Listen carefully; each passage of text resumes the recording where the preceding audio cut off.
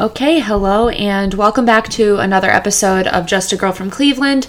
This is episode 67, and I wish I was coming into this episode with a more positive attitude, but it's really hard to have that after the horrible game that we had to suffer through yesterday against the New England Patriots.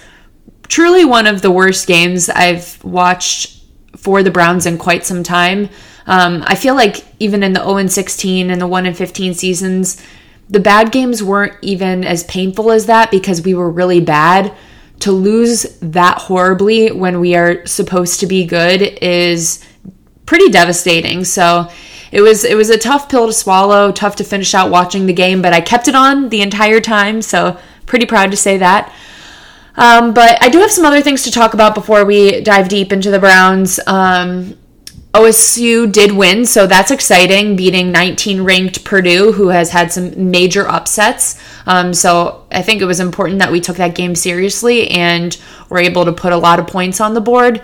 Still have some slight concerns about our defense. I don't know if we were just playing a little bit weak on defense because we were up by so much, but it felt like there were still some holes in our defense that are a little frustrating and have me concerned a little bit as we go on here to play Michigan State and then that team up north.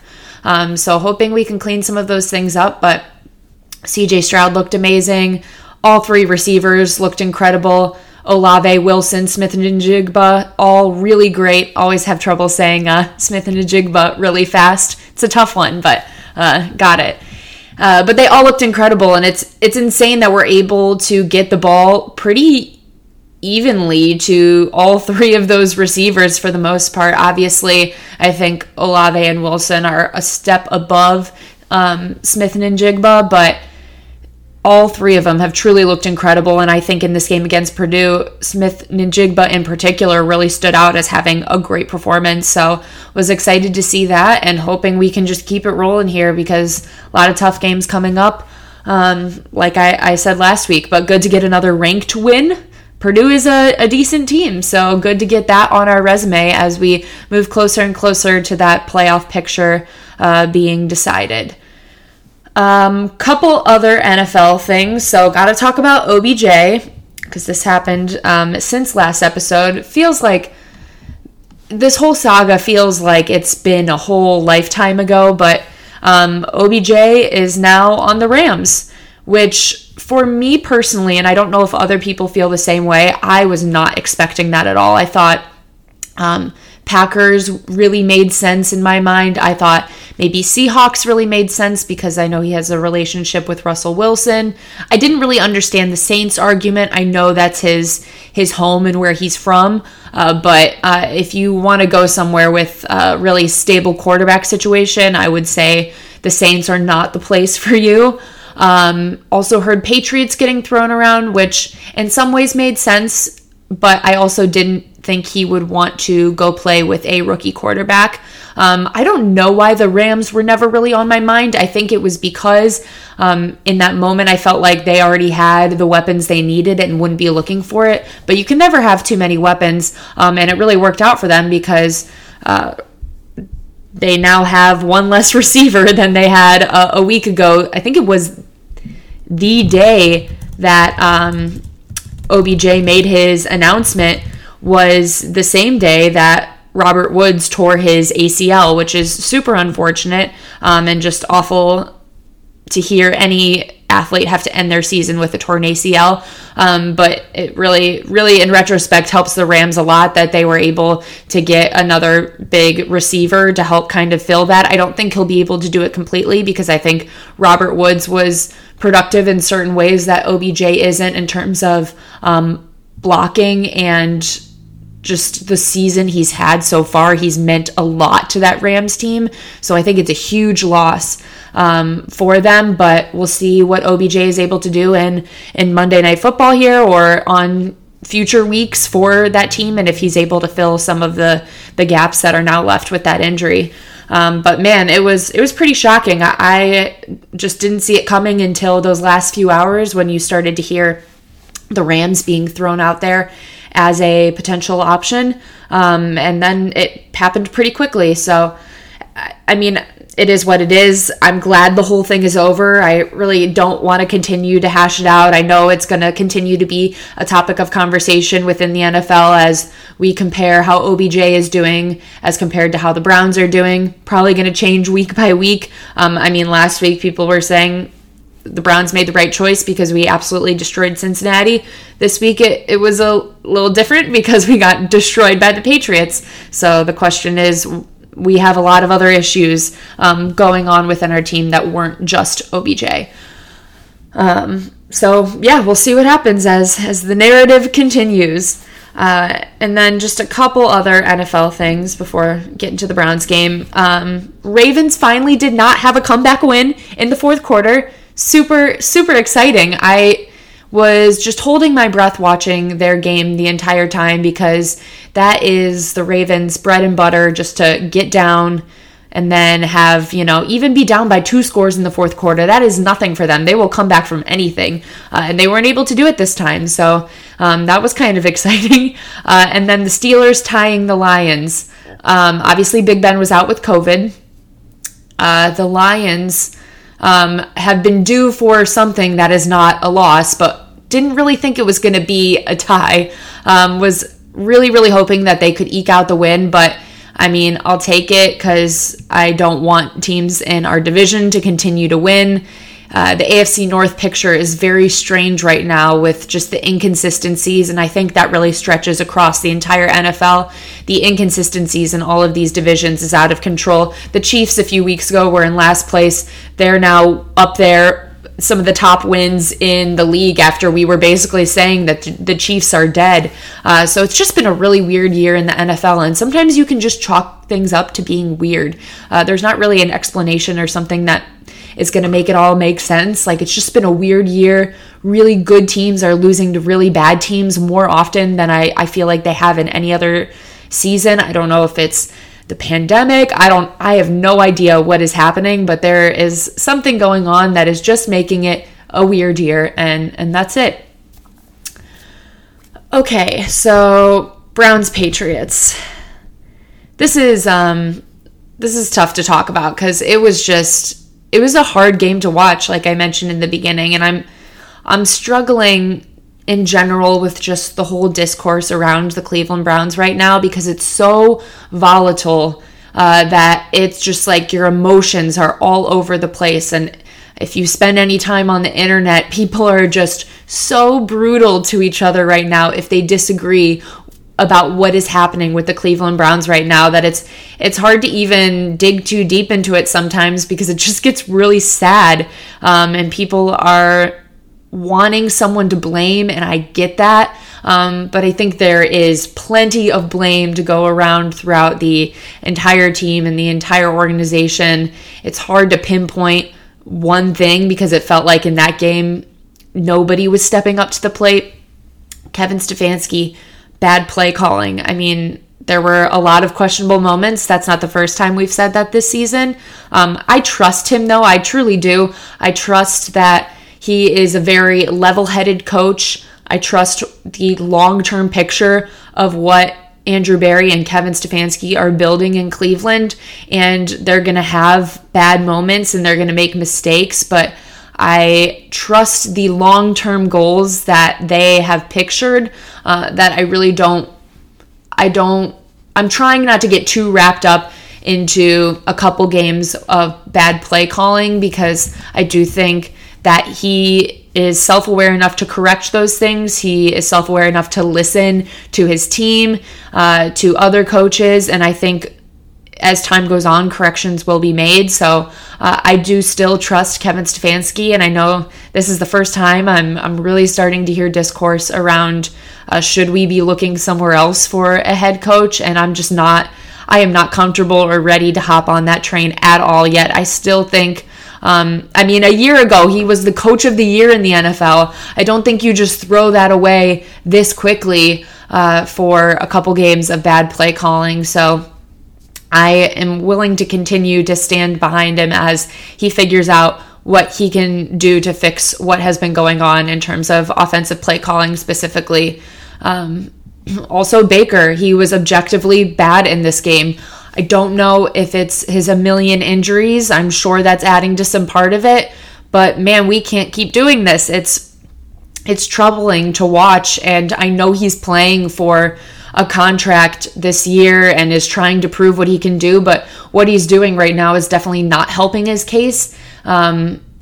It's not doing anything for him. Obviously, he had to sit out a good portion of the game after an additional injury, and Case Keenum came in and looked just as horrible, to be honest. There was nothing we were going to do that was going to get that offense going. Receivers looked bad. Defense could not get a stop. There is nothing more infuriating than an entire drive down the field and repeated third downs that we cannot get a stop on and get our defense off the field. It doesn't matter how many yards they have to go. It could be 3rd and 1. It could be 3rd and 15. They are going to get that first down, and that is extremely frustrating and gives them a lot of confidence, especially giving a rookie quarterback that kind of confidence.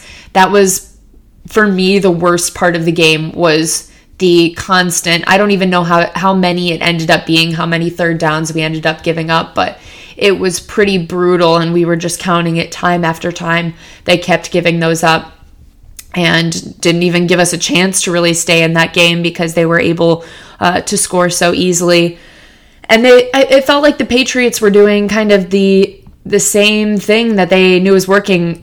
They really just screened us to death the entire game, and we made no adjustments for that. And you heard Myles Garrett, kind of a couple other players too, echo that sentiment in their press conferences after the game, that we were not making adjustments in the game. And it's really surprising to me because I always felt like that was something that Kevin Stefanski was really good at, was making in-game adjustments, and was really smart about that. And it felt like we just refused to make any adjustments. And I also think, I don't even want to just put that all on Kevin Stefanski. In terms of defense, that also falls on Joe Woods 100%.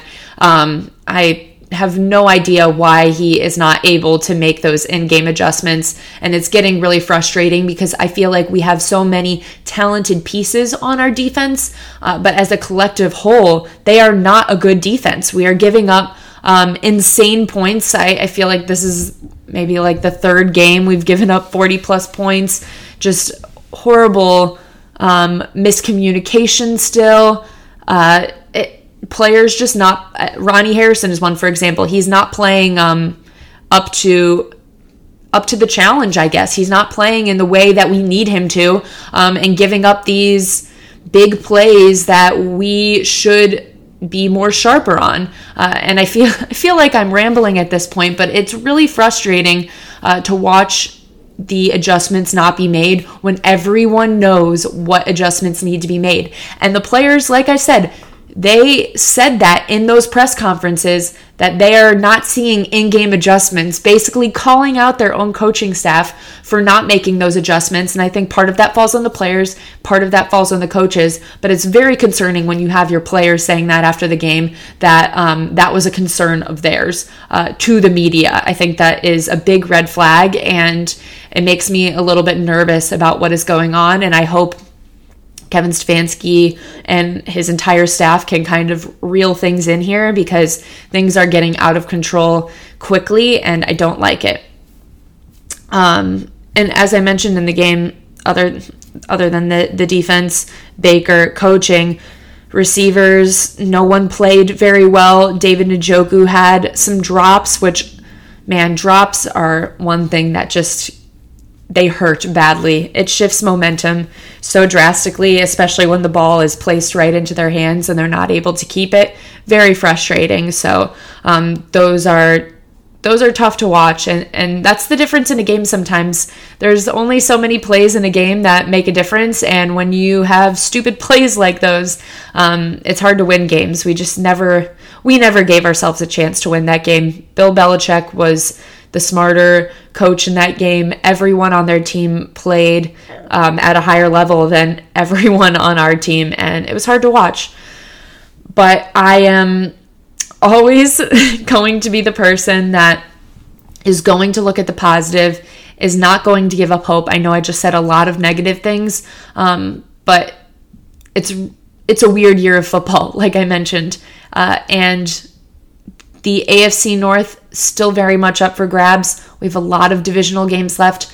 2 games against the Ravens, 1 against the Bengals, 1 against the Steelers. This coming week we play the 0-8-1 Lions. I don't want to jinx anything. We should win that game. There is absolutely no excuse in this one. We should win this game. We have to win this game. And we still have a bye week coming up to help us get healthy. So it isn't out of hope completely. I believe we have a 38% chance of making the playoffs right now. Things aren't out of reach, but we're going to have to fix some things really fast, or it's going to be an ugly end to the season. And I want to have confidence in our guys and in what we've built there, that they can pull it together and get us some momentum again. But I don't know. It's getting hard. 5-5 is not what anyone expected or wanted at this point. It's definitely a frustrating place to be. And I hope with all of my heart that we can turn things around and make something of the rest of this season. But I guess in my last sentiment about it, people just need to be nicer to each other on the internet in regards to Browns discourse. I think a lot of people that listen to me on here might also follow me on Twitter, and I just think Twitter has been a really dark place for sports lately, and people are just ripping each other apart more than I've ever seen before. And it's sad to watch, because sports are supposed to be a special thing that we all get to enjoy together in our lives. And trust me, I take sports very seriously. I am more competitive than I need to be, probably too competitive for my own good.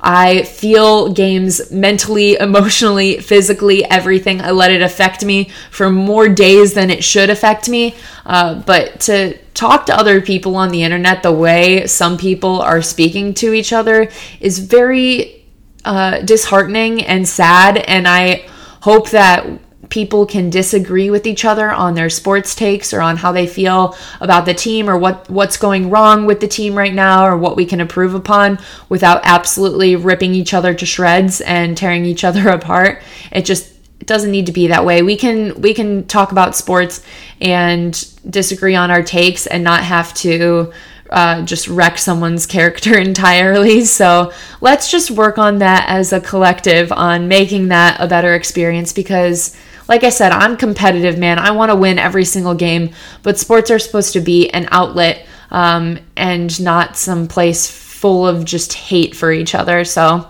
let's all be nice and good to each other. All right, so I'm going to the Cavs game tonight. So quicker episode today because I need to get going. That is all I have for you guys today. If you could just leave me a review or a rating on Apple Podcasts, follow, subscribe, all those good things, I would appreciate that. And as always, go Browns, go Cavs.